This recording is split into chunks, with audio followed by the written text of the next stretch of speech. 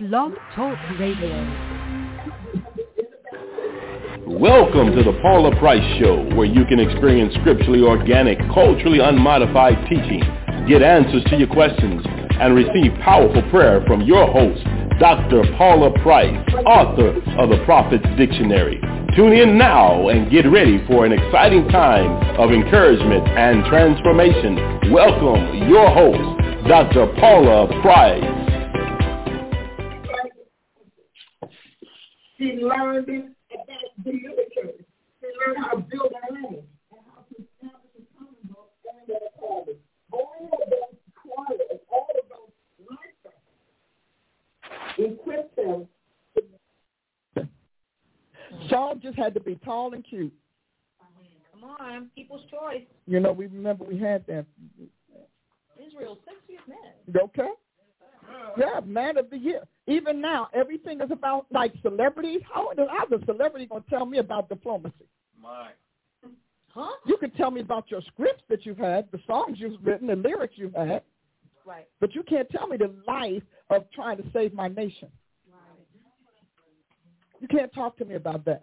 And I love your stuff. I'm going to buy another ticket, watch your next movie because it's nice. You do a good job. Yes, I am. But I'm not going to hear what you say as if you know what you're talking about. And you might, but I don't know that because all I know is that everything I heard you talk about my subject is on the film. Somebody wrote it, and you're acting it out. So let's talk about moving on. Here, where are we now? Daniel was young. Now, what they call young and we call young is different. Y'all do understand that. What they call young is anybody that's not of senior gray hair. That's Bible. Yes. What we call young is teenagers. Okay, children. Okay? But Daniel came, he made it, and God really doesn't give us years, time passage. You don't get like 3 years later often, in especially in Daniel's story. So we don't know how long it was between Daniel finishing at the top of his class and being able to give Nebuchadnezzar the interpretation of his dream. That could have been a decade. We conclude that it was day by day. But that's an assumption. But that could have been a decade.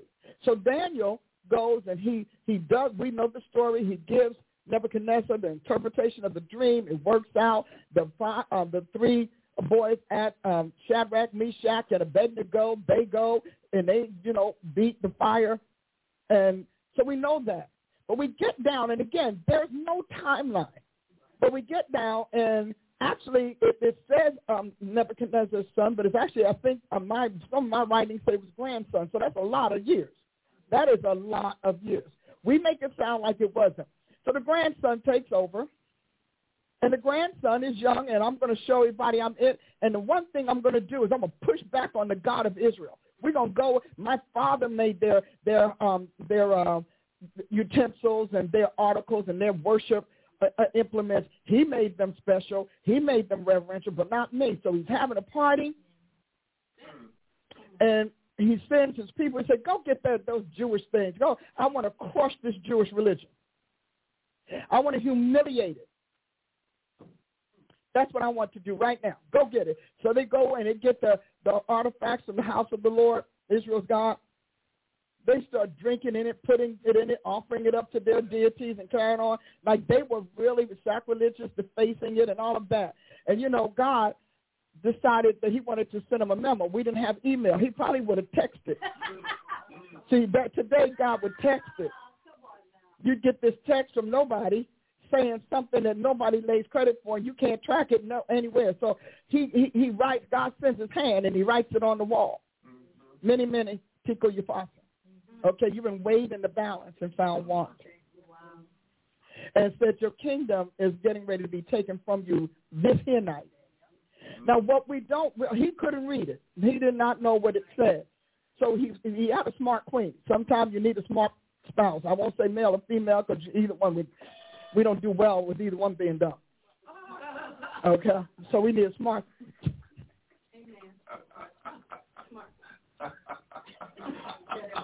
I'm just saying. And then when you know how men like to marry these young girls, that's because they don't want wisdom in their marriage.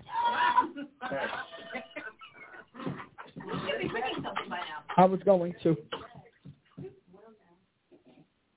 So help us now. She said, there's a man in your kingdom. He's no longer prophet. He's a man in your kingdom who your father used. And he used to do this and he used to do that and on and on and on. What you don't read outright, but you can pretty much surmise, is that when the kids took over, they put wisdom out.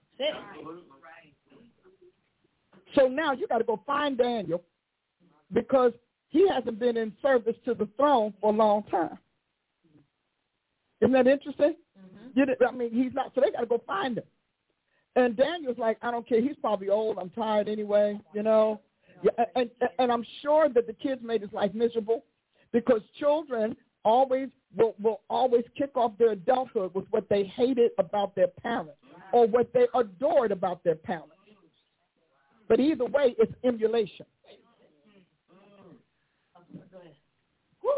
Are you all right? Just want to hit another bell?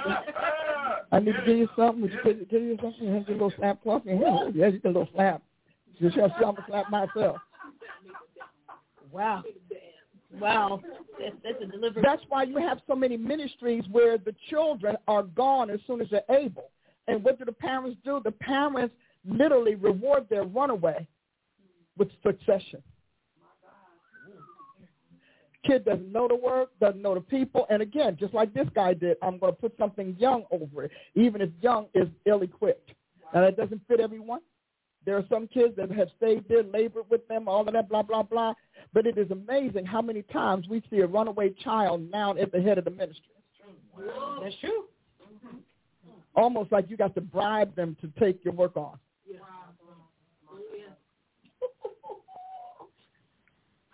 Do we love Jesus still? We do. So they go and they have to find Daniel because he's not on staff. Because if he was on staff, he'd have been in the palace. He'd have been right there. He'd have known about the name and know about the writing. He didn't know any of that. So he comes in and he reads it and he's scared. Because, see, Daniel must say, I might be old, but I know God changes not. Mm-hmm.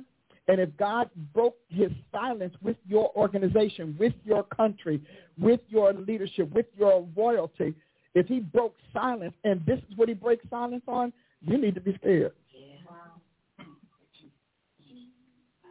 He said, "O king, let this happen to your enemy." Because this is how bad it is. And he began to tell him, see, God left him alone till he started messing with God's vessels. God is like, y'all can ride this out. Go ahead and you act like you the big bad.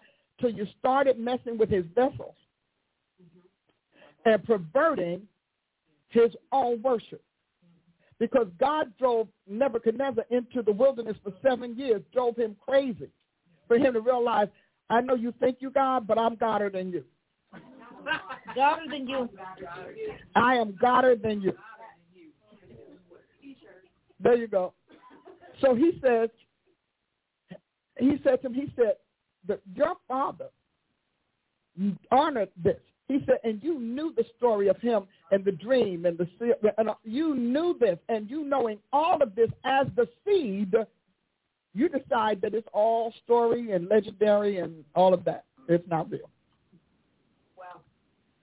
And he let him know, you're going to die tonight.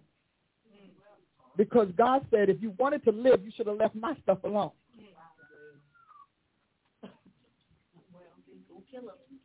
I'm telling you. And that's where we are today. See, Satan has been working hard to take down the church. Now, Satanists think he has the power to do this. They don't know he's on work release from hell. Well. You're on a schedule, sir. And so he has to do his job well, because his job is not just to deceive or get people free from religion or free from the Most High God. His job is to see to it that what bred in him to literally assault his realm never gets back in God's world again. Satan is the tester. He's the vetter. He's the moderator of all of this. He is not. So, when you hear saints talking about, yeah, but no. He's not that. I know we like to think that, and he's got preachers who have, went to his witch warlock wizardry classes and came out with clergy cloth on. You know what? Explains a lot. They went to the University of Dark Powers and believed that dark precedes the light. You understand? You can't have dark unless light went first. Correct. They know that. I mean, even if he doesn't like it. So that's why when he wants to really get you, he tries to reinvent himself as an angel of light. Wow. So he says to this kid, you're going to die because you should not have come against the Most High God. So we're in that place now. The Daniels are coming out of the field. They're coming back online. And we can call them senior or whatever, but if you look at the Bible, God always did his best work with the seniors. Come on. Moses, 80.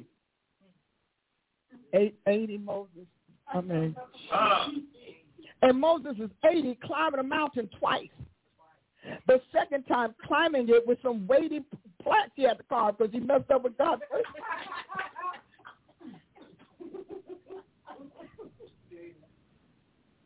So now, why? Because the youth had made a fatal mistake and had triggered the lethal judgment of the Almighty.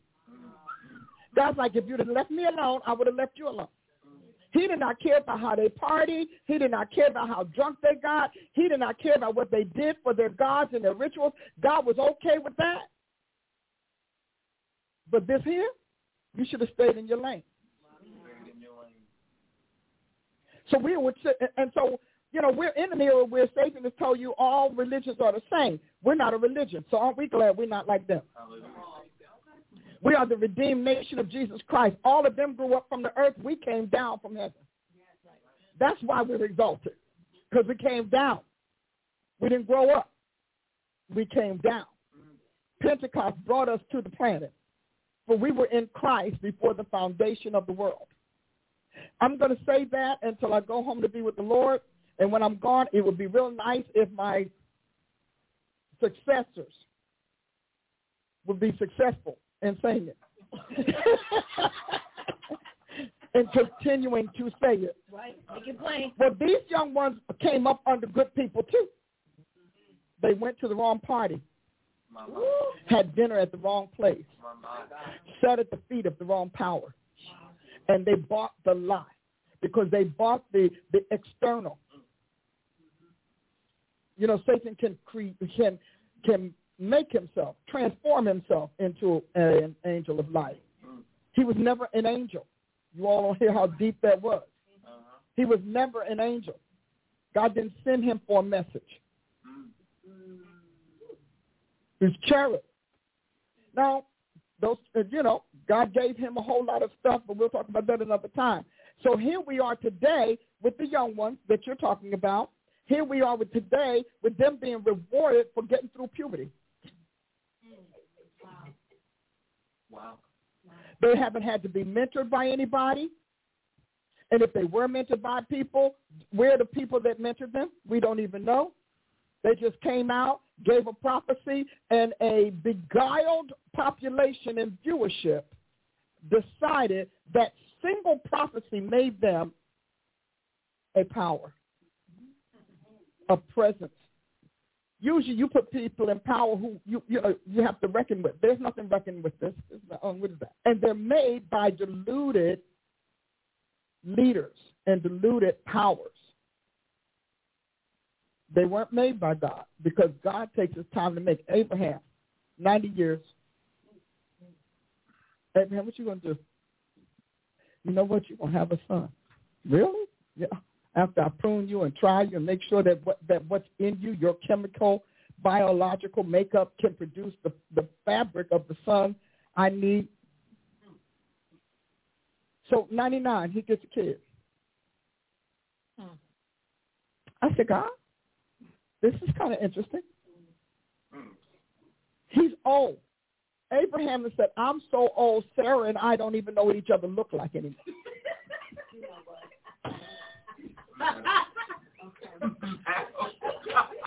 Sarah's so old, she said it's not even pleasant any longer.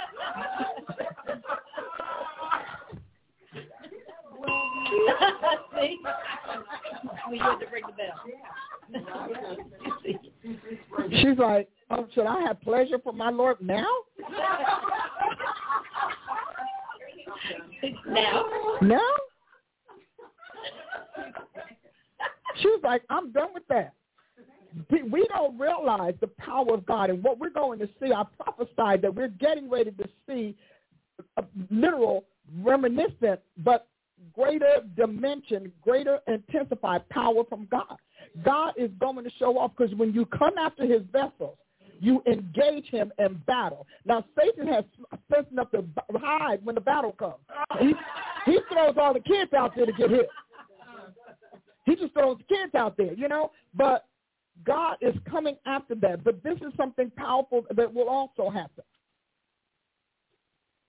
The Lord is also raising up his children. You know, the issue with God's family is this. If I can say this, as succinctly as I can think of it, is that, you know, we are like, you know, we like the phrase the children of this world or this age are wiser than the children of light. And so we walk around feeling inferior to devils. I'm like, no, you're not wiser because we're dumber. You're wiser because you're older. You've been at it since Cain. We're building our experience. And when we did it and God gave us the world, we still weren't smart enough to know that he was on a comeback, take-back campaign. We are wiser than him, or either our daddy is dumber than him. And my passion, my objective, if you will, is that we begin to educate and empower the offspring of the Godhead. I don't say the body of Christ because everybody sitting up in there probably not of his body. Because not everybody's born again. True. And the body of Christ is made of those born from his seed. So if his seed is not in you, you are none of his. But my job now is that it's time for us to grow up. It's time for us to come of age. And that's the era we're coming in. It's getting ready to be real cosmic on planet E. It's getting ready to be power to power and force to force. And it's not like what we did. We're not going to stand and say, you devil. No. First of all, you better have the frequency that gives you power to bind. Right. Because if your voice doesn't have the frequency, all you're doing is mimicking a sermon. God's been talking to me about this 2.5. And I need you to recognize that this is the most important era in the history of the church.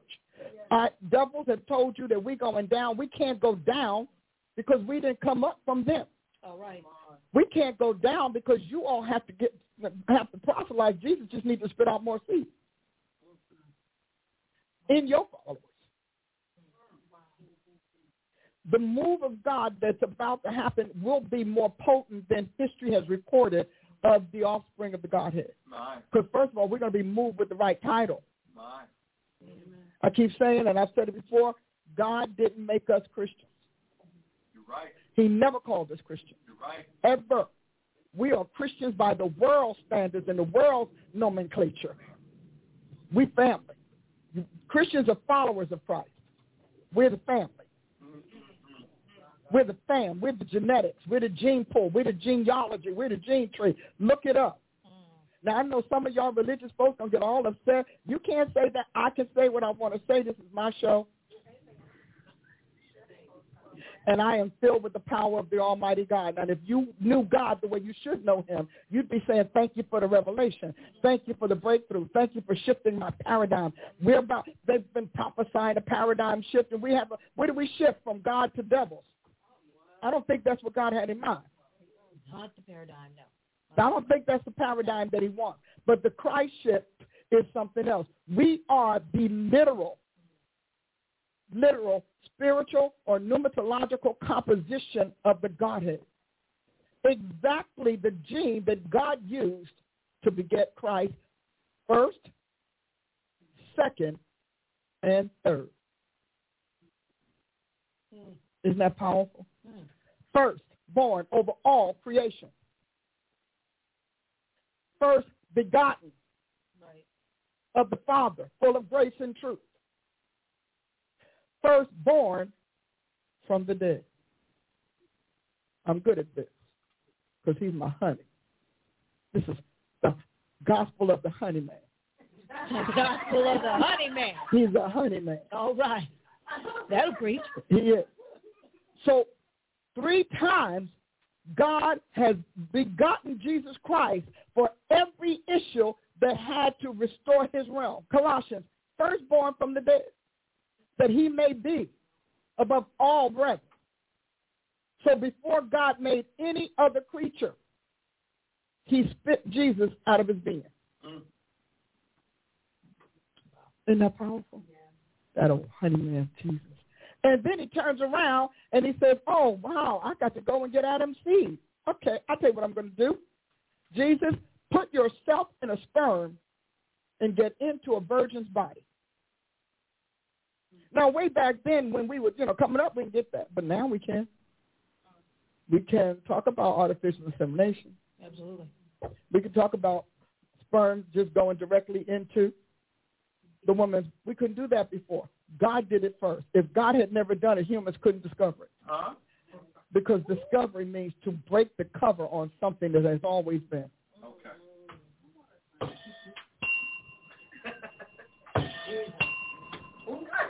Yes. Where's that cowbell? Yes. I don't have a cowbell. It's right there, Jay. It's right there.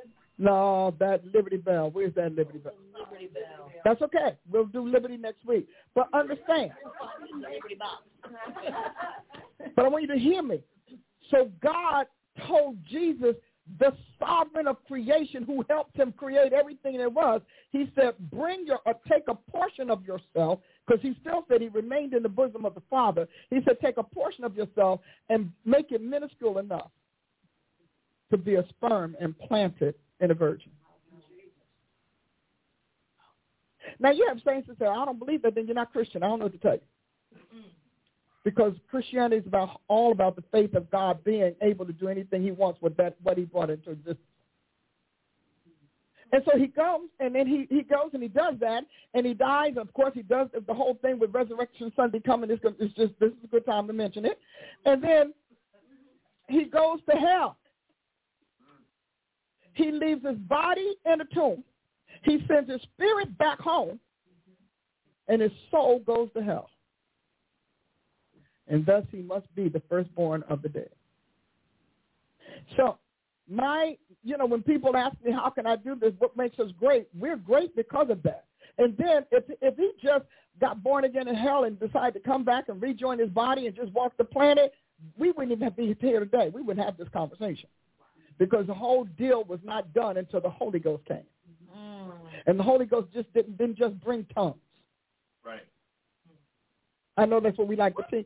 The Holy Ghost brought us. He poured us out of Jesus' resurrected, redeemed being. The spirits that were in Jesus Christ when he went to hell also went through 3 days and 3 nights of hell. Like if you got a terminal illness, your sperm and eggs will go through that illness with you.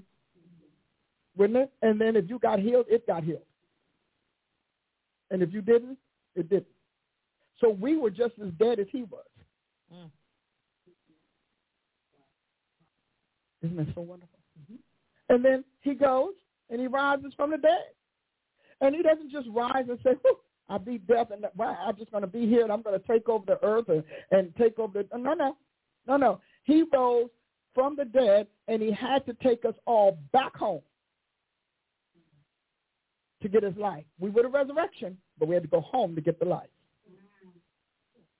Because we were in Christ before the foundation of the world. Christians because we get saved on earth. We're Christians because God kept us from the fall. That's why he could say that Judas was the son of perdition, because Judas was not in him like that. Wow. Judas was handed off to Satan's seed. Adam's seed, he was handed off. He said we got wheat and tares. We got the sons of the kingdom and the sons of the world. or the sons of the wicked one. Identity is the key to destiny. And let me tell you something. Without your identity, you destroy your destiny. Because you follow any sound that feels good, thinks right, thinks the way you do, even if your thoughts are wrong. We're in that era today. So they have set out the plan. We're going to get rid of Christianity. I prophesied to you by the Holy Ghost. They'll be gone before we do. We aren't going anywhere. And you know why? Because Christ in us is the hope of glory. Satan took down one Jesus, billions of Jesus, many of which are in their camp and don't even know it, waiting for the gospel to wake them up. We got our own wokeism. Waiting for the gospel to wake up the Christ seed in them that will pass them from death to life. Oh, yeah. See, if when you know the gospel, you can see where it fits in every element, every aspect of culture. You know the gospel of Jesus Christ. And that is what I want you to hear today. Well, we have a couple of things coming. One of the things that I'm excited about is my beloved apostle and ambassador at large and son in the Lord and brother and, well, everything. We're just going to call him the everything. We can move this so that we can have, you know, I love having my apostles on, and I love it when they're here, you know. Oh, good. You moving stuff? Good. She's moving things. I'm excited about that. But we have Apostle. I figured if he came into Tulsa, we ought to do something with him. Shouldn't we do something with you? Yes. Do you all remember? Now, see, he has a health drink. We can't advertise health stuff, so you're going to take this one. Get to advertise people's stuff. That just can't work. Free advertising. Yeah, we got to keep cups and stuff like that. Yeah. So it doesn't look like we're playing favorites. Absolutely love this man and his wife. When they come into Tulsa, I always say, wow, it's like family, you know, and it's like coming and having family come to visit. We've had a great time. Yeah. He's discovered some of Tulsa's golf places. Anybody in Tulsa that knows some wonderful golf stuff, please inbox us so we can tell him before he goes home. He's been trying to find some really upscale. He's from Portland, so do I need to say any more? No. Okay, he's from Portland. And, you know, so he wants upscale golf something. So if you are, Dr. Price does not golf, but tell everybody I like miniature golf. I'm short. If I'm short, I can fit the stick. I can do this. I'm short. He's tall. He needs poles. And so if you all if you live in Tulsa and you say, you know what, Apostle Holt, I know some. Let us know. Tell us. And do not make him have to golf with you to find out. Because, you know, the saints is very shrewd. Now, I'm getting ready to shift into something that I would love for you to speak in, if it's all right. But today, you know, the screen is up there. We are to be wise as serpents and harmless as a dove. So I'm going to run through this one passage, but I'm going to give you all of the things that God means by wise. And since you're in civil service, you work with the community, you work with politics, you can begin to think about how we got where we are and how we can get out of it. So I'm going to run through a couple of these. If you look on the screen, it talks about rational mind, wise mind, and emotion mind. Okay? That is the basic. When you talk about that, part of this is, for those of you who are researching, 86191 in Strong's, it's talking about cunning, be prudent, and subtle. Now, the serpent, can you all see that? Because I probably will never give you that color again, but anyhow, I'll read it for you. Now, the serpent was more subtle than any beast of the field, which the Lord God had made. And he said unto the woman, yea, hath God said, ye shall not eat of every tree of the garden. And so the word for that used there is, listen to this, is to make bare, which means make bare, not carry, B-E-A-R, but make bare, uncover, unmask, disclose. Cunning is talking about being aware and then taking crafty counsel, which is what she did, prudent and dealing subtly. Now, here's the passage that I would like us to get, and I'm going to share all of this with you. To finish up, the Hebrew Aram, which is the BDB brown drivers and, Briggs drivers and Brown, to be subtle. I want you to hear this. To be subtle, be shrewd, be crafty. That's important. And I like the end, to be or become shrewd as well as prudent. Behold, I send you forth as sheep in the midst of wolves. Therefore be wise as serpents. And this one says pure as doves. I'm going to go through the rest of them for you. It also adds that we should be simple. Did you ever think we needed to be sly?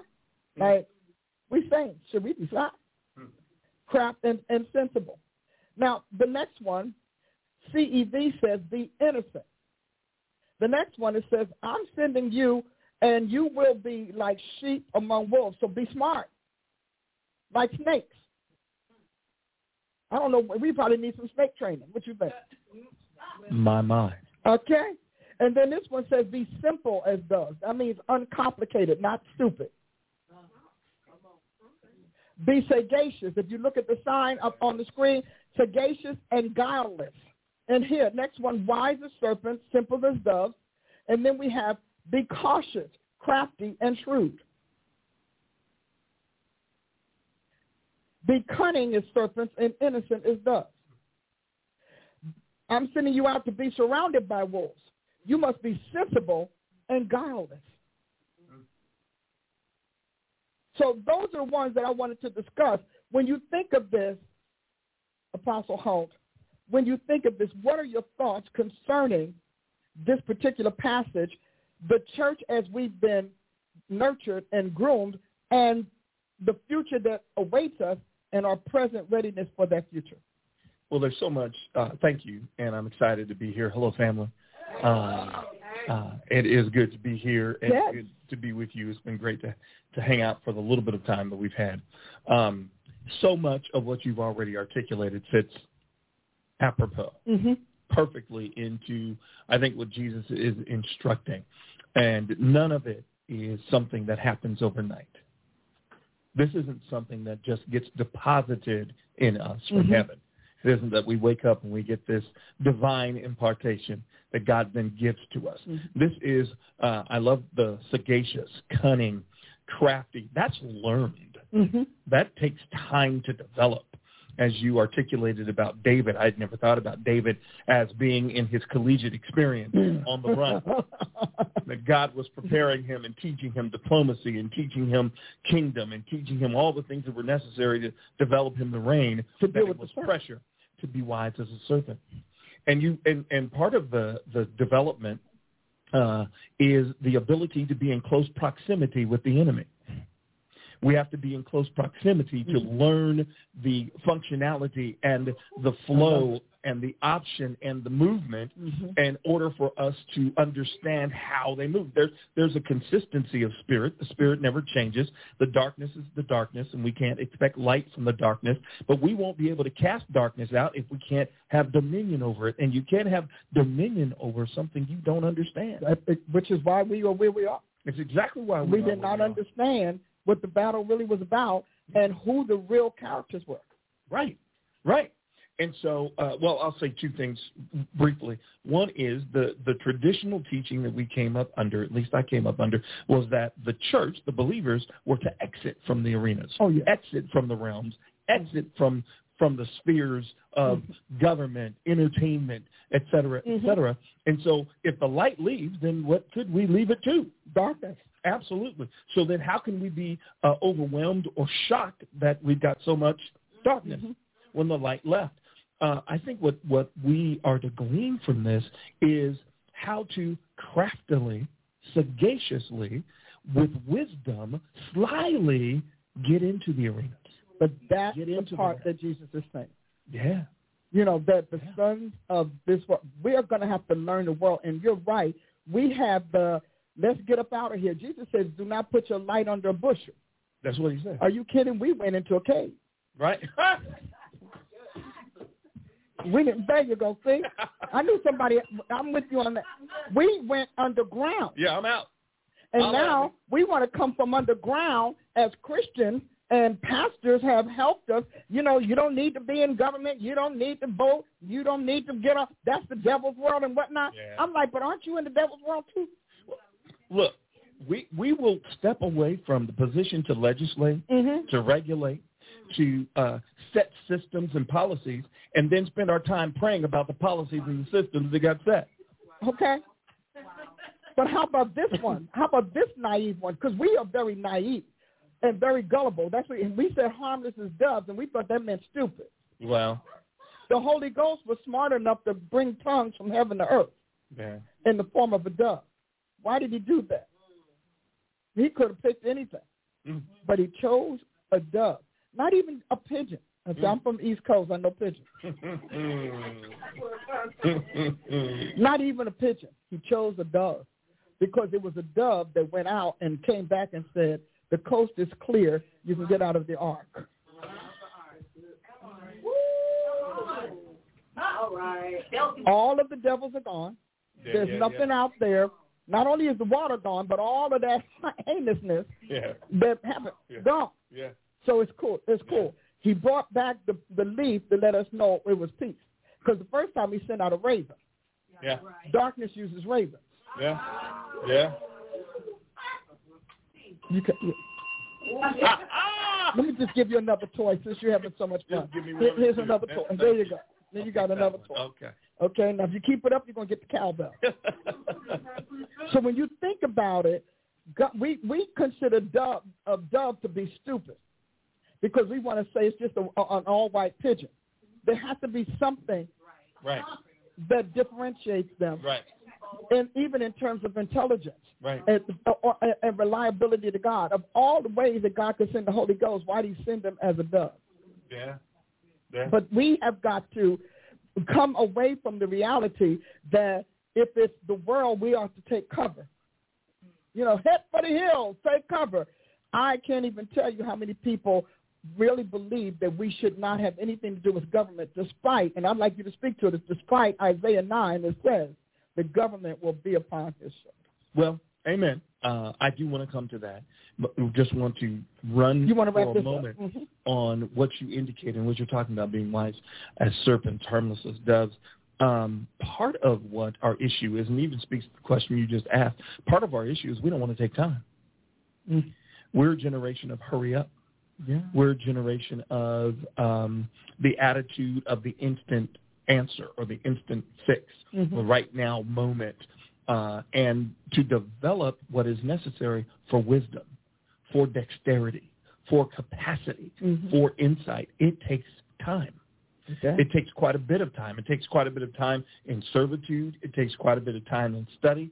It takes quite a bit of time being what God has called you to be. God is never, I heard a chief apostle say this, God is never in a hurry. No. Well, God is never. But wait a minute, but if you're eternal, what are you rushing to? Right. Right. And so what is hurrying is darkness, though. Darkness is in a hurry. Because they're on a timeline. Because they have a timeline. There is an ending to this moment, and I need to get everything done in this timeline. You said just moments ago that God got his best out of the older generation. Yes, he did. Lord have mercy.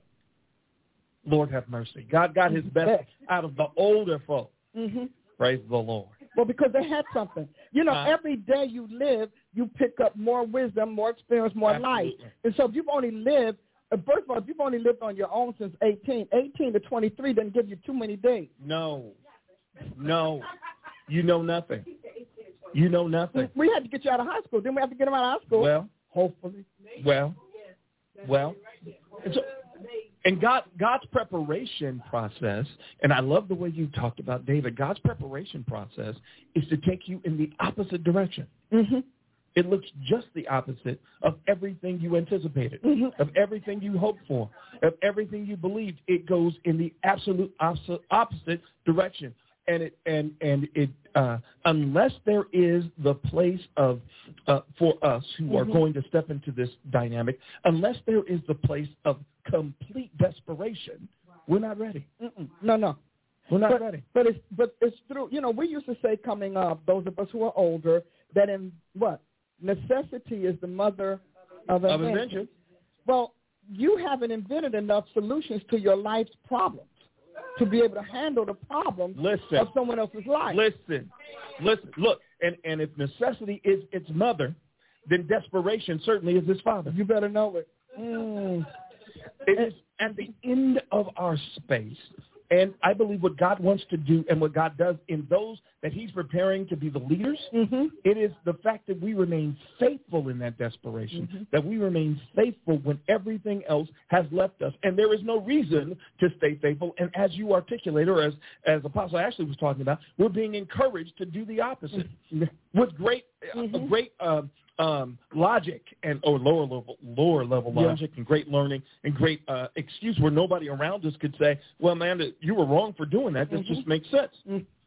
That's where this being wise as a serpent and harmless as doves comes to be.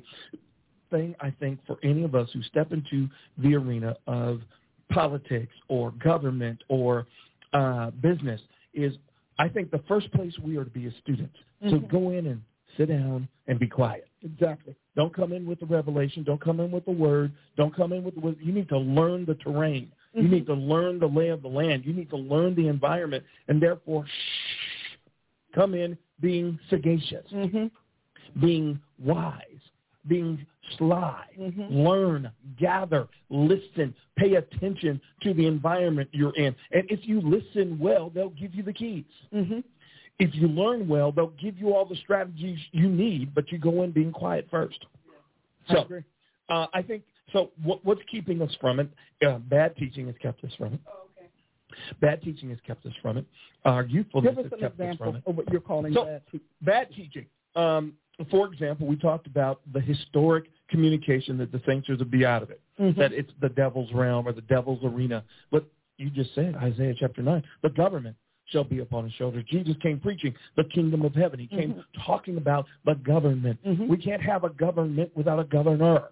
And the governor, the one who governs and rules, the one who controls everything, is the one who made it. How can we be the representatives of the one who made it and be afraid to govern what he gave us? Right? And so there's an ignorance. There's an absence of understanding. And then I think there's also an inability or an unwillingness to do the things we're talking about in terms of development, that I need to develop as a person. I love the way you illustrated the reality of 20-somethings running environments or running arenas. You haven't lived long enough to know anything. You haven't experienced enough. You haven't developed enough to know anything. And, you know, in this day and age, we're electing people in their 20s. We're electing people in their 30s and putting them over counties and putting them over regions and putting them over states and then wondering why we've got so much fallout and so much foolishness. Well, I think part of it too is that those who are in their 20s are on the heels or succeeding replacements. Actually, well, I also think it's part of the demolition campaign that has been really pummeling our country for decades. Absolutely. If you want error, then you're going to bring up the uneducated, the uninformed, the unenlightened, the ill-equipped, because you want mistakes. So we have to figure out why do they want us to have so many mistake-prone and mistake-driven leaders in place. Because no matter what you think, there's nothing to say that we've tried your word. You got out of school at 18. Yep. You got out of college maybe at 22, 23. Okay? And now at 26, 28, we're putting you over populations. Right. See, we keep saying office so you don't realize that that's population. Right. So we're putting you over populations that are mixed up. You know, we're not putting you in the kid thing. Now, I don't care if you're going to work. We're going to attach you to a leader. We're going to attach you to a political figure, and you're going to be an attendant and whatever. The whole idea is that you're being mentored and you're able to observe close up. You're shadowing and you're observing close up. I'm okay with that. But to leave you on your own for a population, see, because politics, we like to say politics, but we forget poly is people and people is population. Right. Well, I think part of it, and you can give me your feedback on this, I think the other part is that we've been under judgment. We have been. And since we've been under judgment, God has allowed this whole process to happen. How did you say that? Uneducated leaders are a curse. They are a curse. And so part of our issue is that we've been under this curse. because they bring you into calamity. Absolutely. You look at the state of our nation. It's in calamity. Mm-hmm. And I think it's also the judgment that has been in the gathered assembly, is that God is transitioning from that system, that God is transitioning from that whole dynamic and approach, and he is raising again the apostle and the prophet. And so part of what we are experiencing that has been a kind of a series of chaotic event after chaotic event. And I'm not even talking natural disaster. I'm talking about people and policies and systems and structures and their ways of thinking have helped to usher in chaos after chaos, is a reflection of the curse of God that is in the nation because the apostle and the prophet has been out of place. And it has to start in the spirit realm. It cannot just start in the – see, everything that's in the natural right now, the church started sliding off the grid. And by the time we got to the 70s and 80s, the church was sliding off the grid. By the time we got to the 90s, the pummeling of the church, the disparagement of the gospel, the disparagement of leaders, and the potent seduction of leaders and perversion or exploitation of their passions was in full sway by the time we got 2000. So now, the whole thing is, well, you can't trust a preacher. No, we can't trust the preacher that bought your lie. Because there's a lot of good preachers out there that don't care two hoots or a holler what you say. Right. You don't matter. Right. And they will stand there and tell you that. I belong to my God. I'm not selling my congregation out to sin. I'm not selling my people out to sin. Yeah. Because all leadership, hear me people, all leadership is about populations. Come on.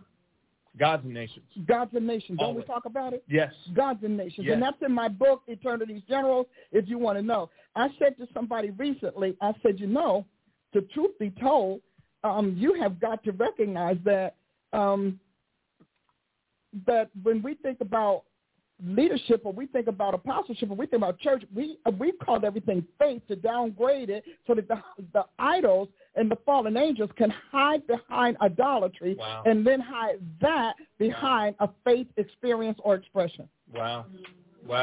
That's what we said. Isn't that what we said? Yeah. So that now, you think about it and you think about where we're going and how we got here. You're talking about it was the pastors who are not telling the people that the problem is bad. The media may block us out, but we got a pastoral blackout. Wow.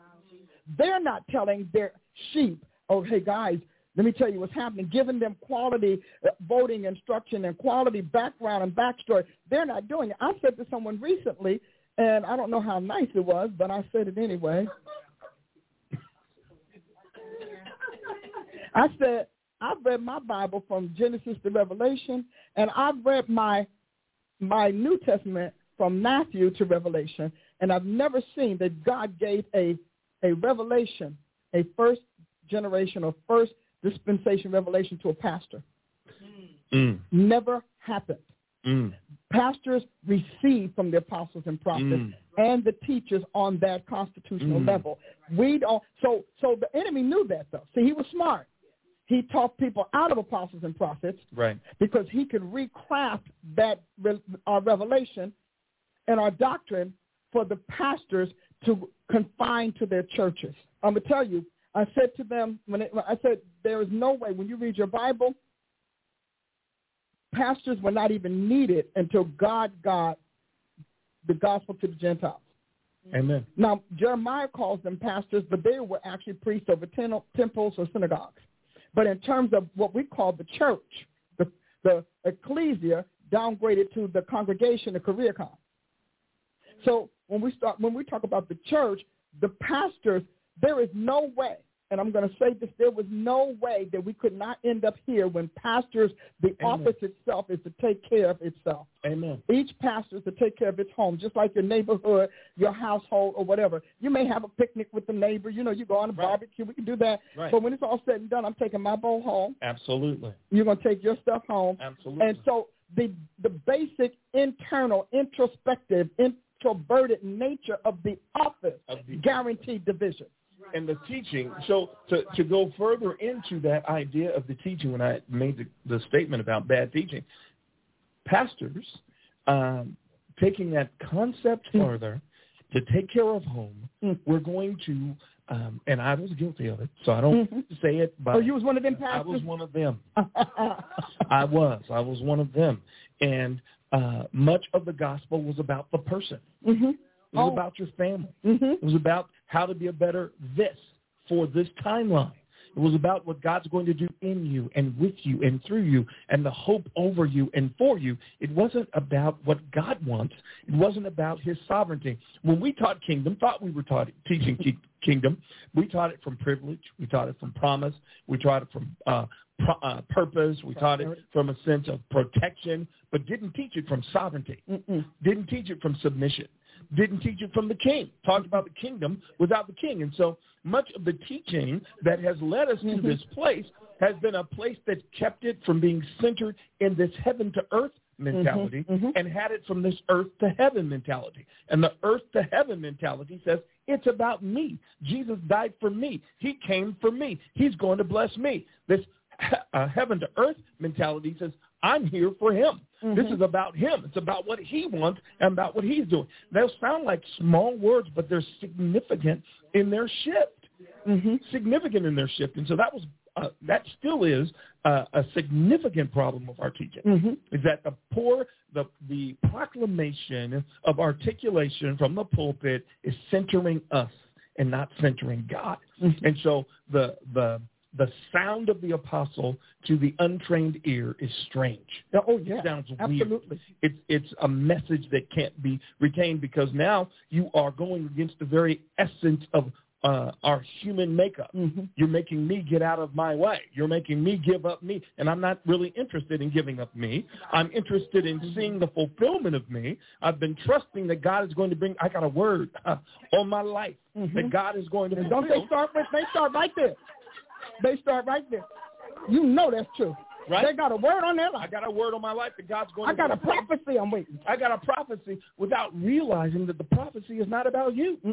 No, that the promise is not about you. That God's interest really isn't in you other than getting out of you what he placed you here for. That is true. And so our teaching has been off, and therefore our product has been off, and we have left realms that we were to rule to devils and demons. Yes, we have. Invited them in to get classes so that they can Christianize their Satanism. Yeah. Oh, come on here. We want to Christianize. Satan could not become a Christian without Christians Christianizing his doom, his death, his mortality, and his deception. God is the God of love. Yeah, and we don't know whether that's Jesus or Cupid. Apollo, Diana, who are we talking about here? Right.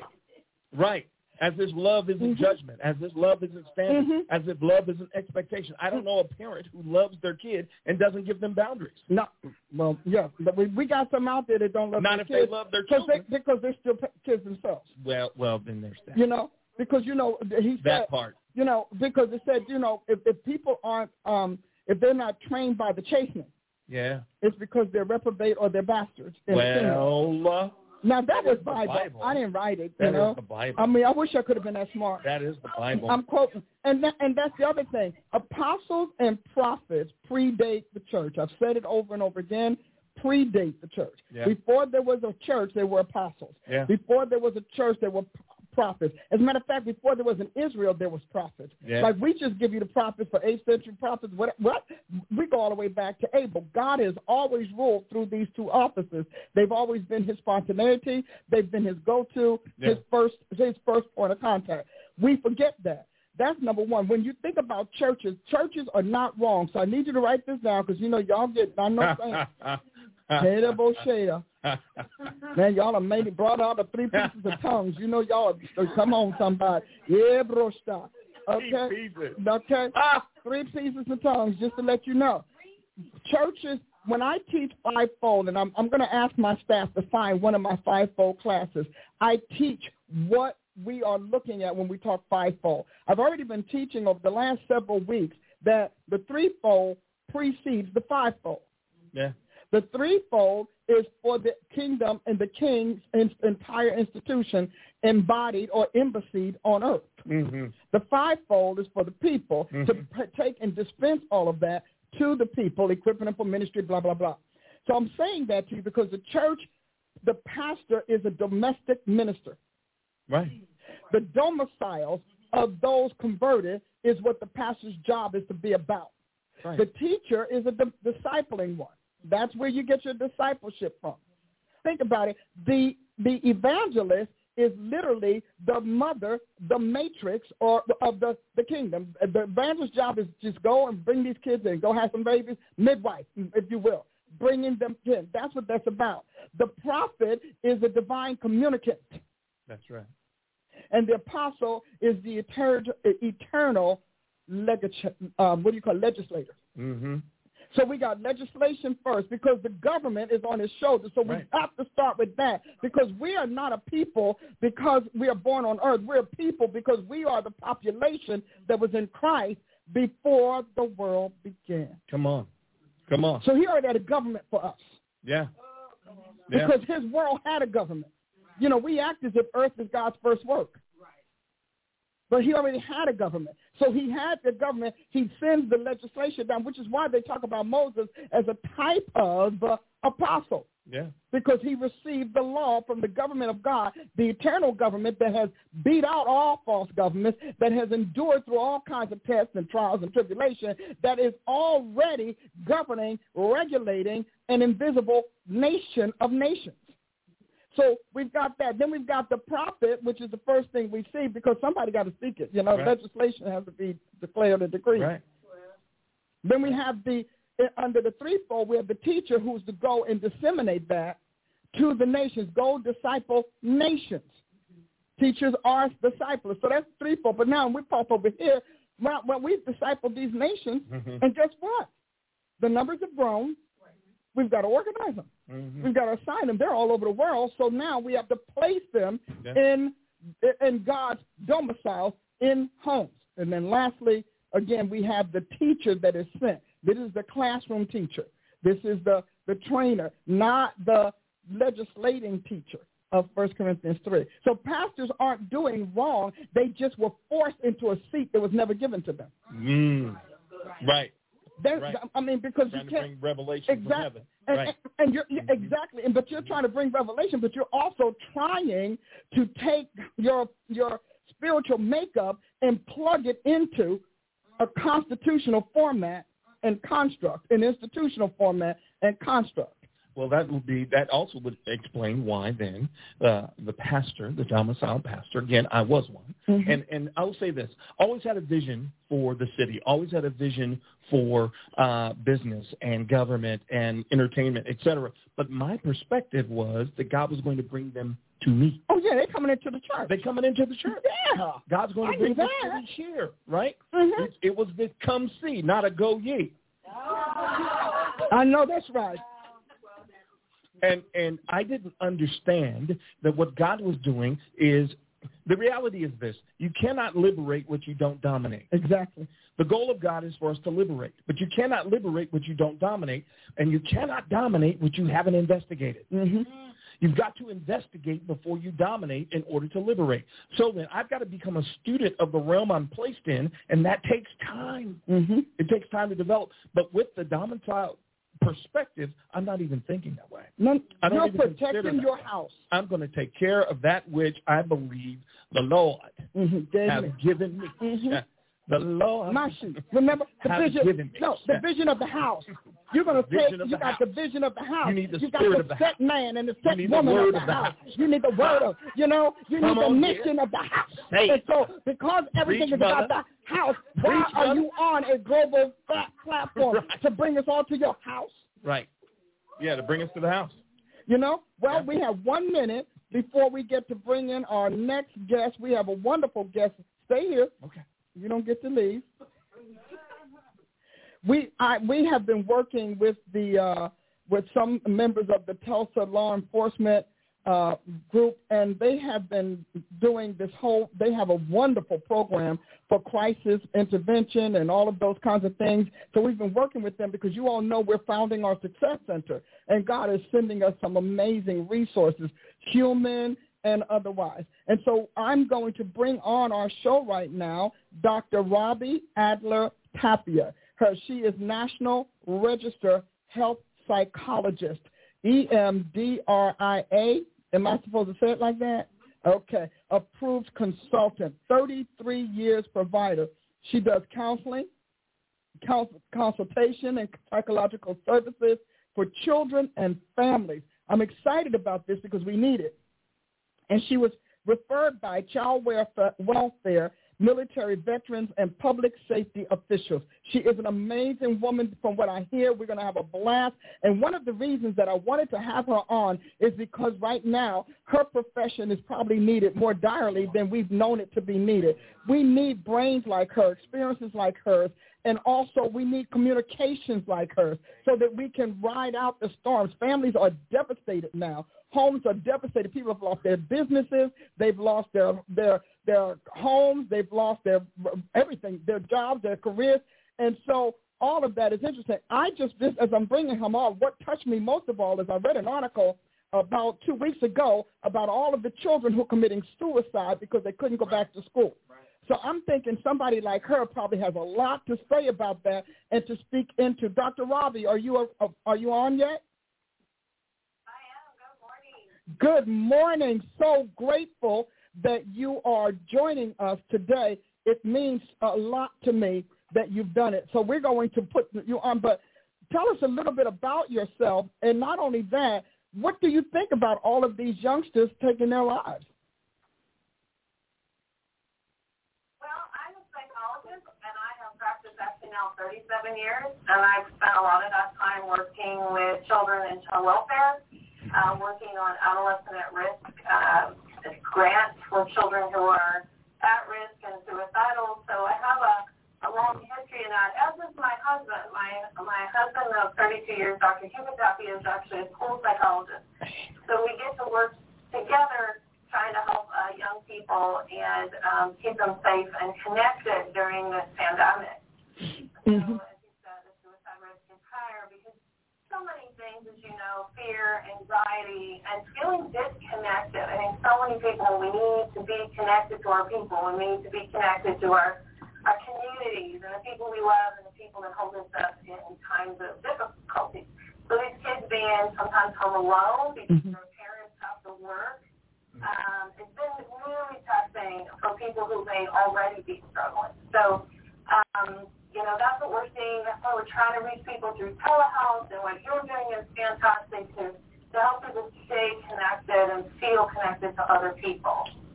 Well, I certainly hope before we leave that you give us your contact information so that we can put it on the screen and so that people will know where to go, or anybody that you want to, she's just such a gorgeous looking woman, isn't she?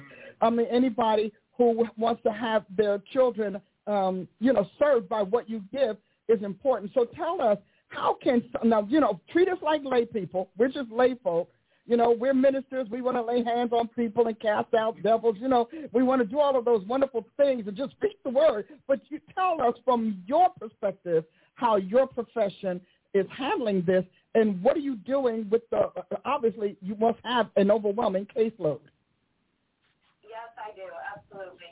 And for me, my profession, we took a hit last year. Of course, couldn't see patients in our office. I actually got COVID, as did my husband, because he had to go to school and to do IEPs, which are educational plans for kids with special needs, and those children are much more at risk. We're also a border state in Arizona, where I'm from, and so we have kids in cages, so we're trying to train therapists kids that are in cages in our border cities.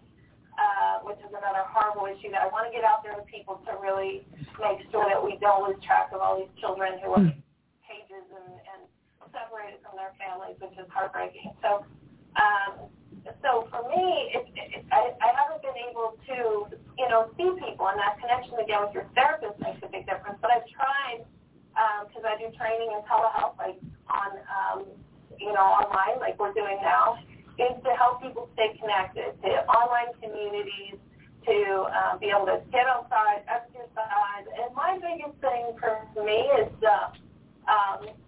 we took a hit financially. I have an office I paid for a year that I haven't been able to use. So it's basically an expensive storage unit.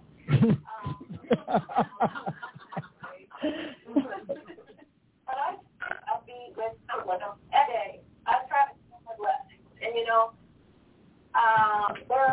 it looks hard. There's a lot of pressure on all of this, but I count my blessings every day. And I can tell you it was some blessings for me. I have 6 kids, 3 I gave birth to, 3 I get as bonus kids because they're all adults.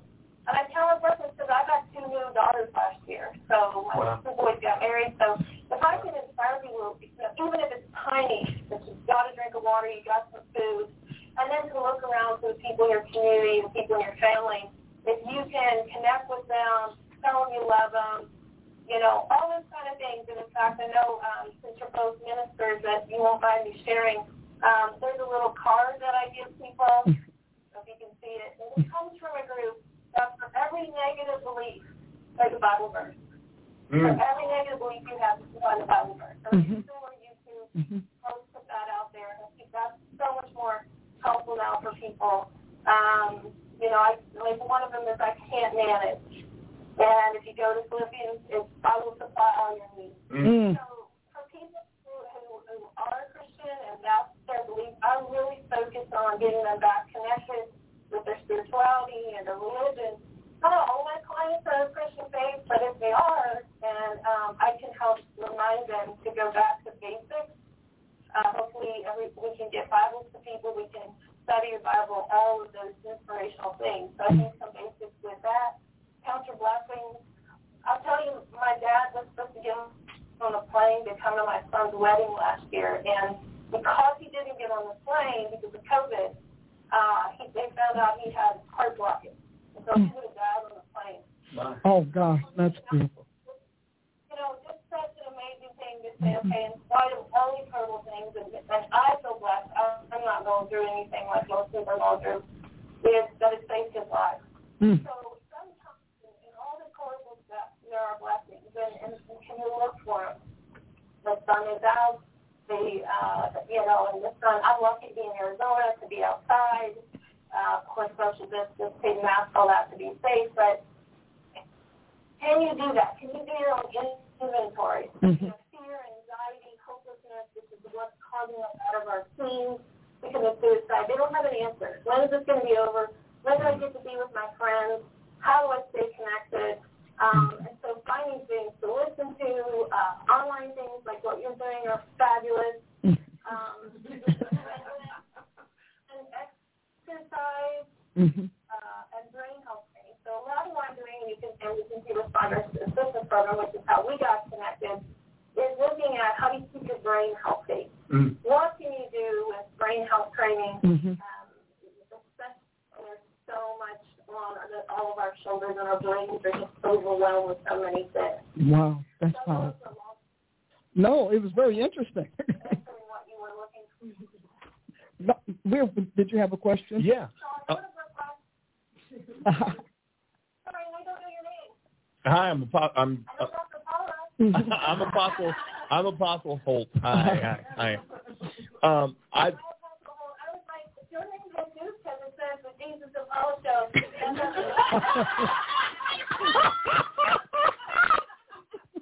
You thought this was Jesus, they come back. Well, it would not be inappropriate.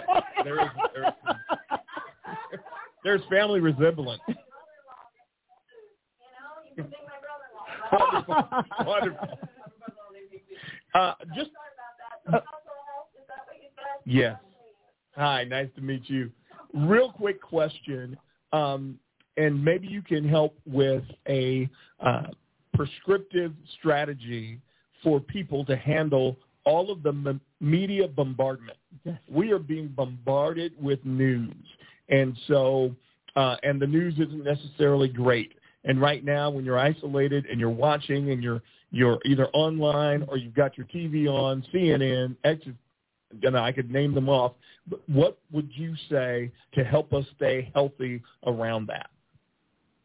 And yet informed. Yeah. So part of what I do and what I encourage my clients to do and people I work with is turn it off. I want my leisure stream all day, every day. Social media right now, and I don't see most of the news channels actually giving us news or inspiring us. Turn it off or talk to people you care about. Join a Bible study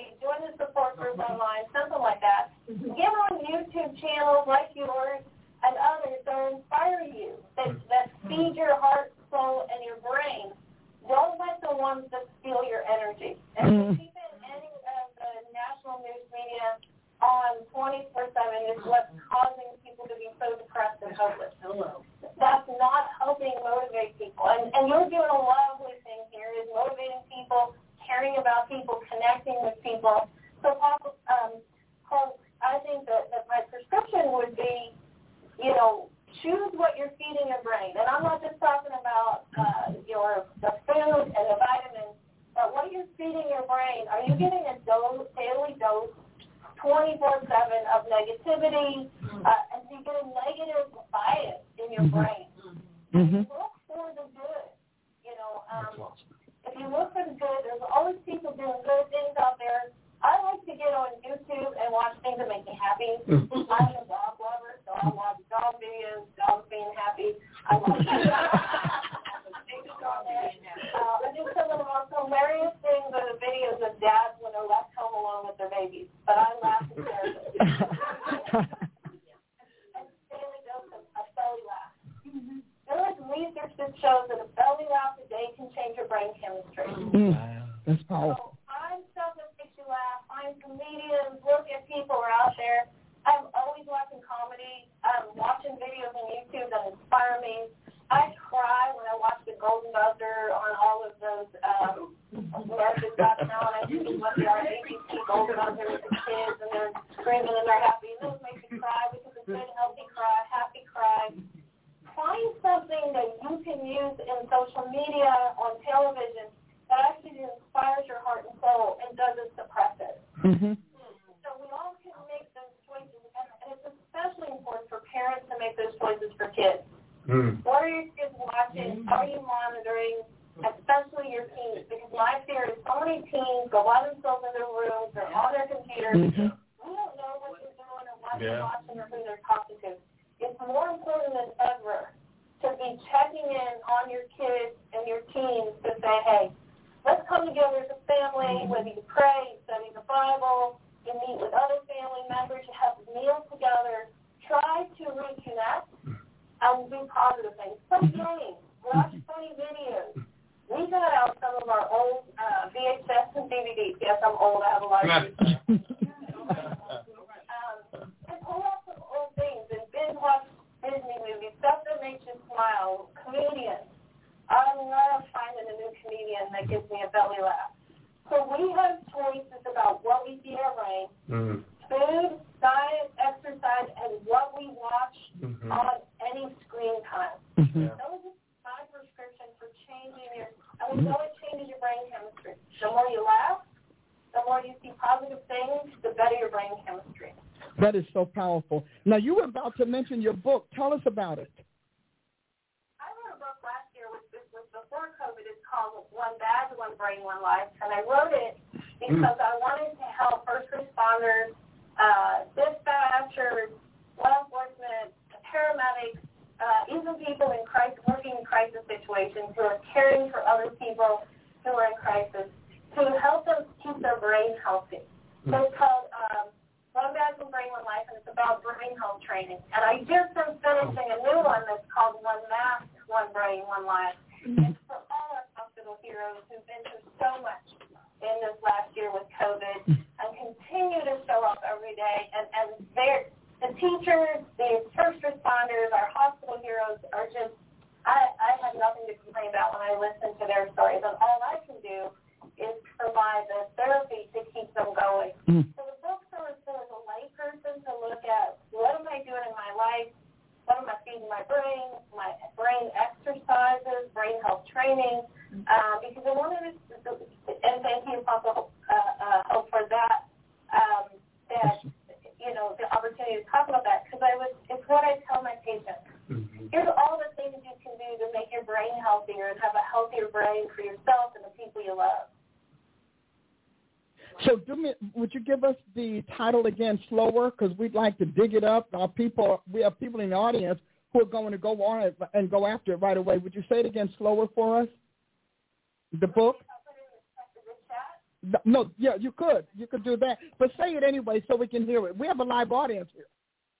That's awesome. Hi, everybody out there. One brain, one life. We all have one brain.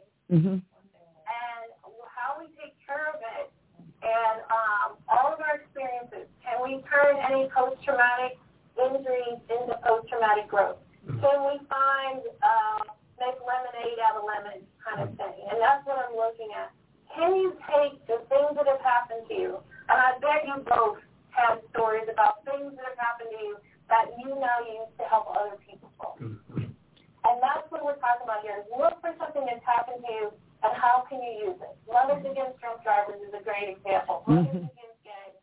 We've seen lots of, and you have your success centers. That's such an important thing at that success center, because we know that the people who make the biggest impact are the people that have the stories of it coming back. Yes. So we still model out the way to know where you're going is talk to those coming back. And so we inspire other people by overcoming things. Yeah. Everybody has something that they're dealing with and they're trying to overcome. Yeah. So I'm looking at, can we find common ground? Can we inspire each other? And can we help each other? Can we reach out and find a common ground and say, you know, if you love the Lord, you love your family, you love your community, we have a lot in common. So, you know, unfortunately I'm here as a psychologist. I'm not trained as a pastoral counselor. I'm here, I can share my personal experience with that. But looking at, you know, what do you have in common with someone? Can you call somebody that you think could use a phone call?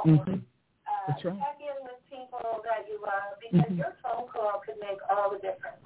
So with anybody who's suicidal, those teenagers or that may be suicidal, contemplating it, I'm going to suggest in my book, I have a whole list of hotlines for people to reach out and talk to somebody, because we know if somebody's contemplating suicide, by just connecting with another person and talking it through, we may be able to help change that trajectory into something else they can do. So talking to another person is huge. And you don't have to be professionally trained to be a psychologist. I see so many talented people who just have a passion for caring for other people, and they make a huge difference in people's lives. Wow. We were just in a thank you for that, because and we'll have the book.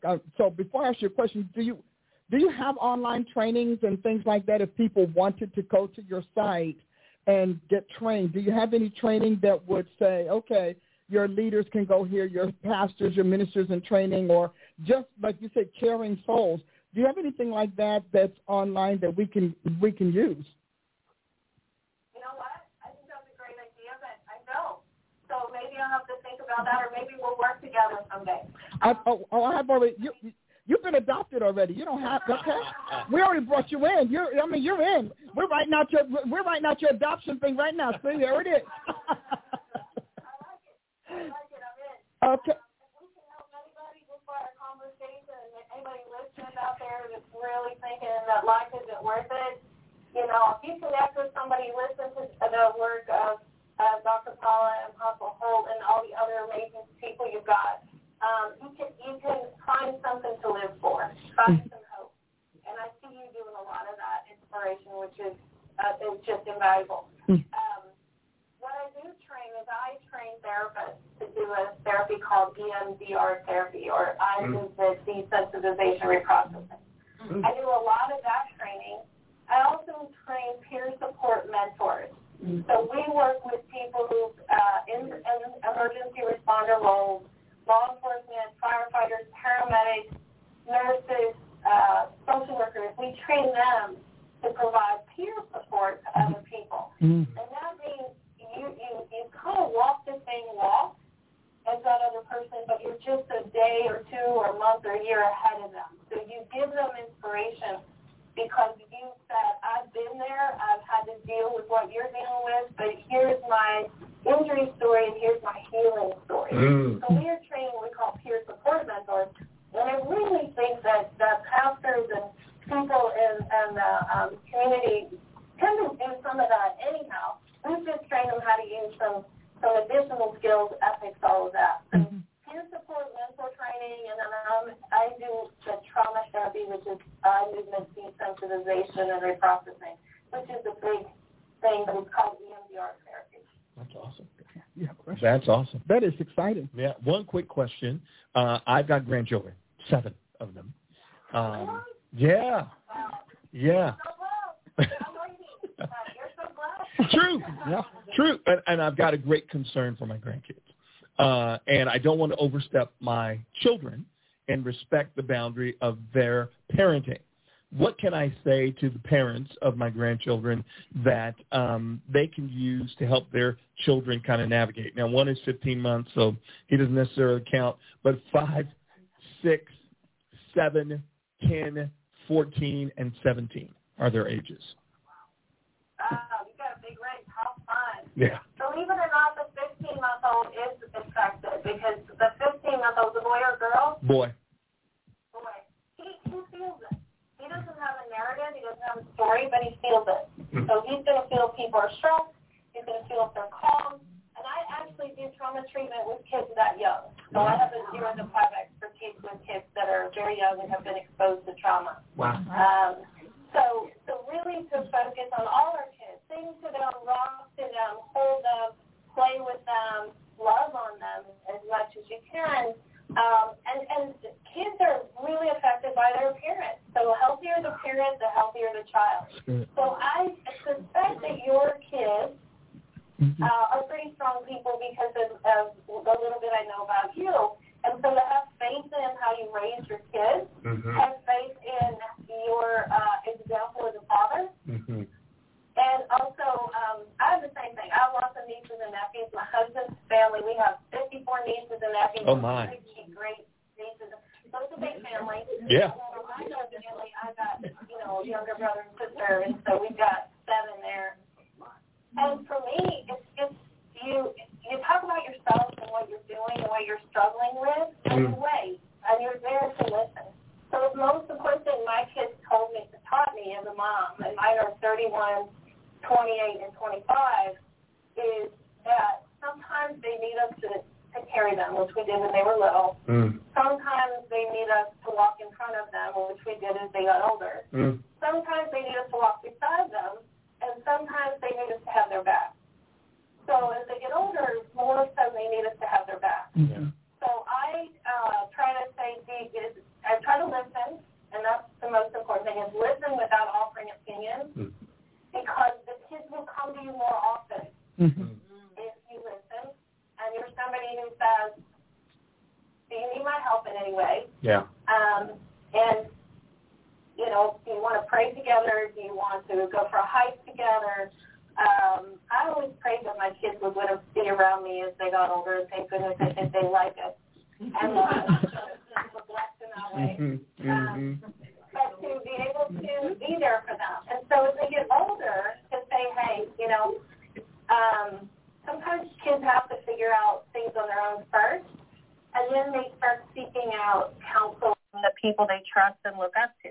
So I suspect as a dad, your kids look up to you. They know what kind of dad you are. And as they find challenges, they'll come to you and say, Dad, I know I wasn't the easiest kid, but, how did you deal with this when I was little? And that's what I try to have patience, take deep breaths, and wait. I'm not always good at it, but right? And so I think you want to jump in, right? Right, and put your hand over your mouth. Like, that's the most important thing. I just learned last year to be a mother-in-law.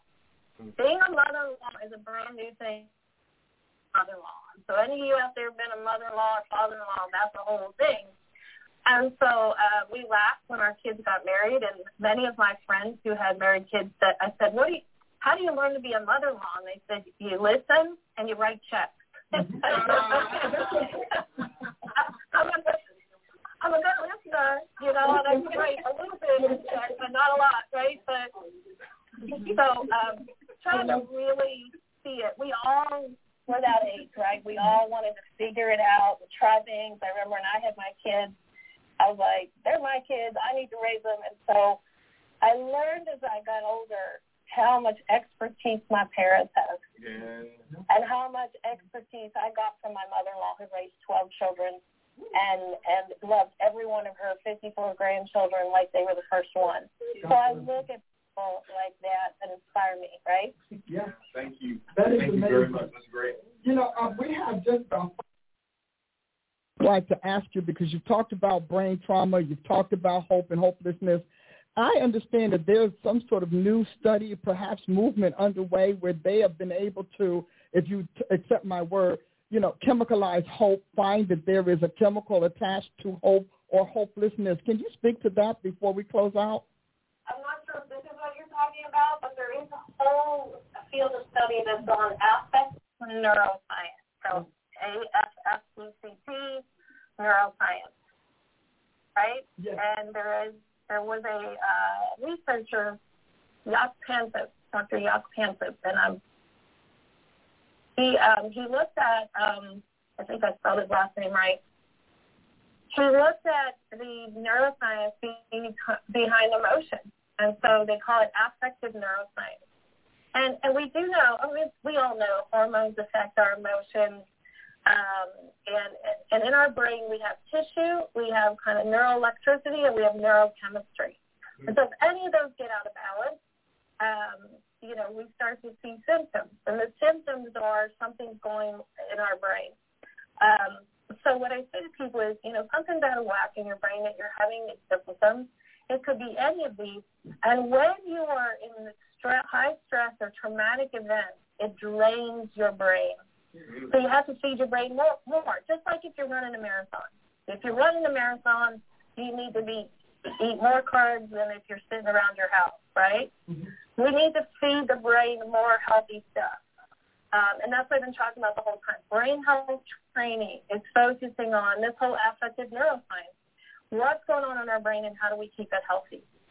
There's a neuropsychiatrist out of California, Dr. Daniel Amen, and if anybody wants to check out Dr. Amen's website, he's really looked at keeping a healthy brain, from diet, exercise, vitamins that may help your brain, and also just what happens in the brain. He's got 83,000 SPECT scans of the brain.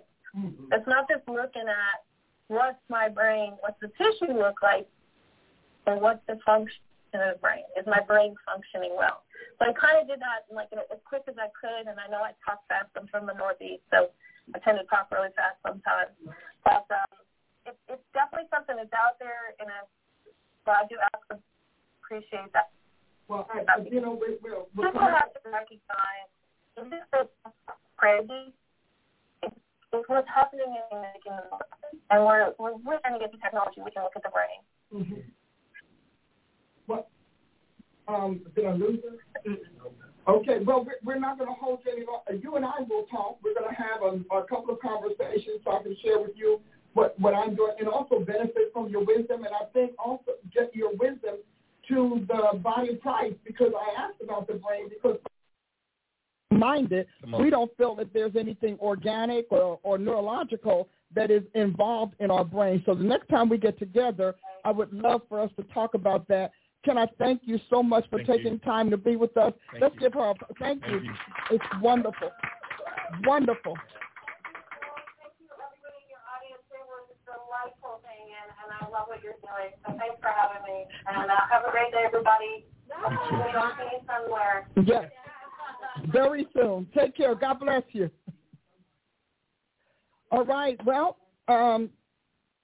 Jesus and Paula Show fans, viewers, friends, family, and everything. We got it all going on. And I want to thank you for tuning in. Now, we're coming to the end of it, so make sure you share. And, hey, why don't you share?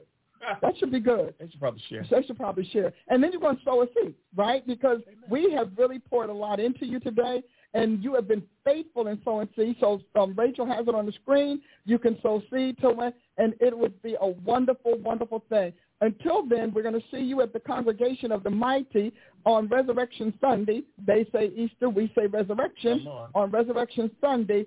So don't forget to join us at the Congregation of the Mighty for service. If you're in Tulsa or in the area, drive on in. We're in a brand new building, but this is one special one for us. We're in a brand new building, so drive in. And if not, tune in on social media. But nevertheless, just remember, Congregation of the Mighty, where God stands. Join us. We love you dearly. God bless.